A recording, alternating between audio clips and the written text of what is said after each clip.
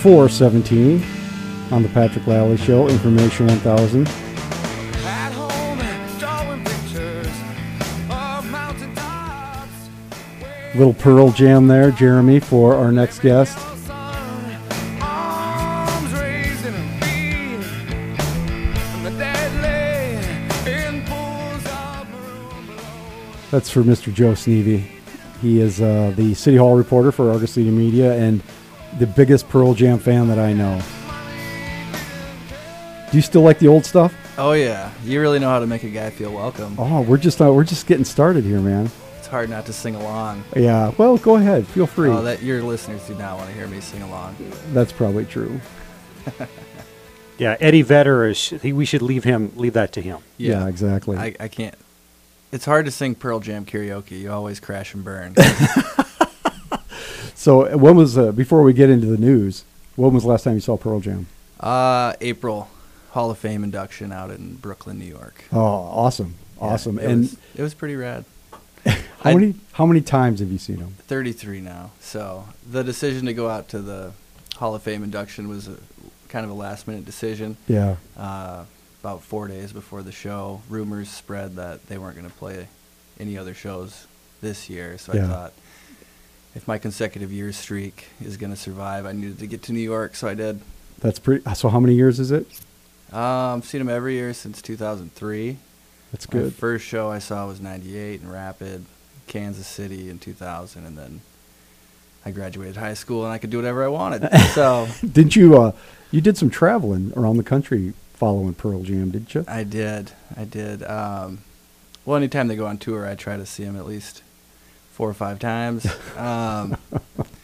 2003, I saw them 5 times.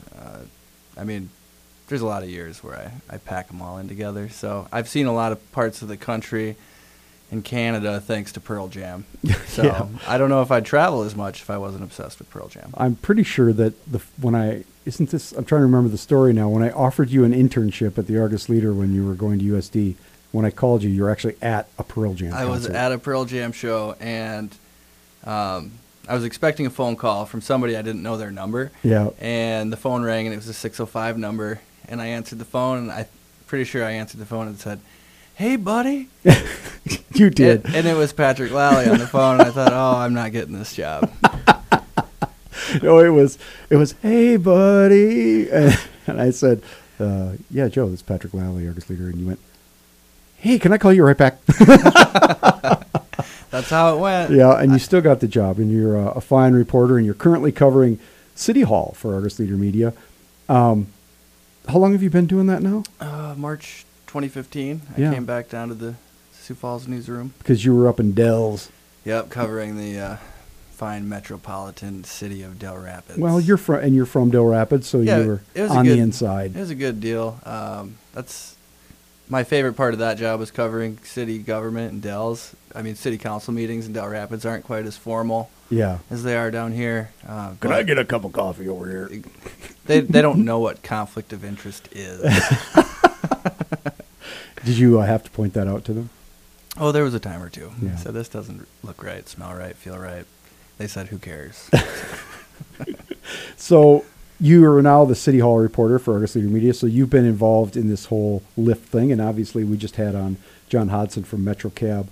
The Snapchat cabbie. The Snapchat cabbie. What's your impression of this process? It has happened rather quickly. Was there some acceleration of it? Was somebody on the gas here?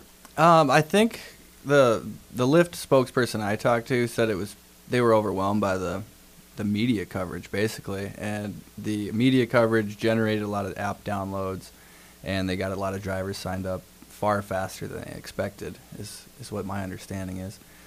I think they just wanted to capitalize on the momentum that they had. Yeah, and there clearly was a lot of media coverage.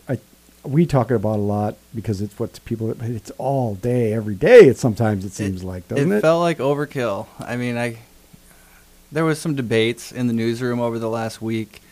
Jonathan Ellis has been on your show. Me and him were in the camp that maybe we didn't need 8 reporters covering Lyft's arrival to Sioux Falls, but the stories do well. Yep. You know, people read them, so you kind of got to do what the clicks drive you to do. Sometimes you just got to go with the people.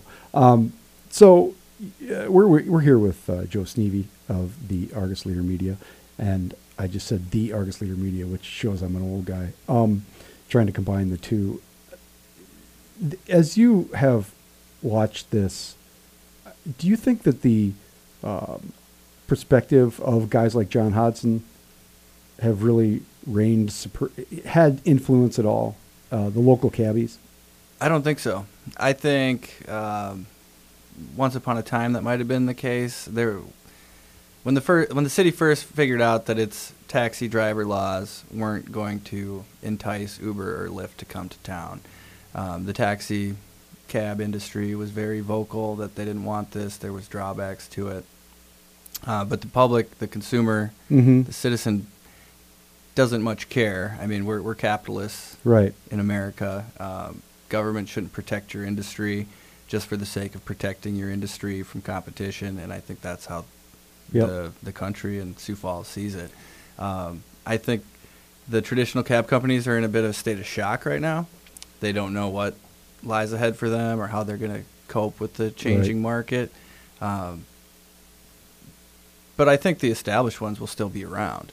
I think this will drive out some of the more rinky-dink cab companies that is just one guy and his cell phone and one vehicle. There have been a lot of new cabs in the last couple of years. Yeah, absolutely. And we've had this influx of refugees, and a lot of those guys come without a lot of skills, Yeah. and that's why we see Shalom and a lot of those cab companies. And I think a lot of those folks will just start driving for Lyft Yeah. eventually because I they would won't think have to so. pay they don't have to pay the overhead or the annual license fee to the city. It's just more economically viable for them. Yeah, I mean, the thing is that these companies right now, it is an unbalanced playing field because, as John was saying, he pays $15,000 a year in insurance, $10,000 for workman's comp. All that's going to drive them out of business. So do they just all go away, or do they all become Lyft drivers? And is that really fair? I don't. Those are the questions, and I don't. Does that really get balanced in this equation? Well, the city council, when it amended or reformed its driver for hire rules in late 2015, they considered some of that. So not only did they establish a separate license for transportation network companies, which is like a $1,500 annual fee that Uber or Lyft will pay, and then they do their own background checks, things like that. The council also reduced some burdens on the traditional cab companies. They no longer have to have a brick and mortar establishment to be a taxi company. Some of their insurance requirements were lessened. So that, Dean Karski and the like had that in mind when they made some of these reforms. Whether it went far enough to save that portion of the industry is yet that's to be seen. I guess. and you're right. There's only so much you can do to resist a tidal wave of change. Right. Yeah, we've lived that. The Airbnb is another one. I mean, everything's app based now, Yep. and that's not going to change. After the city went through this whole deal to reform its taxi and driver for hire laws, like a month or two later, it came up. Are we ready for Airbnb? Which, if your listeners aren't aware of what Airbnb is, it's basically Uber for hotels. Yeah. You can rent out your own home, Can rent stay a on home. somebody's couch. Yeah, so, and they said, we're ready. You just have to register as a bed and breakfast if you're going to put your house on Airbnb. That's not the way it works. There's a certain, they didn't learn any lessons from the Uber thing, but nobody's pushed the issue yet on Airbnb. So We're going to come right back after the news with Dan Peters and talk more with Joe Sneevy of Argus Leader Media. This is the Patrick Lally Show on Information 1000 KSOO. Hi, this is Chad, and I have the cure for your snooze button in the morning.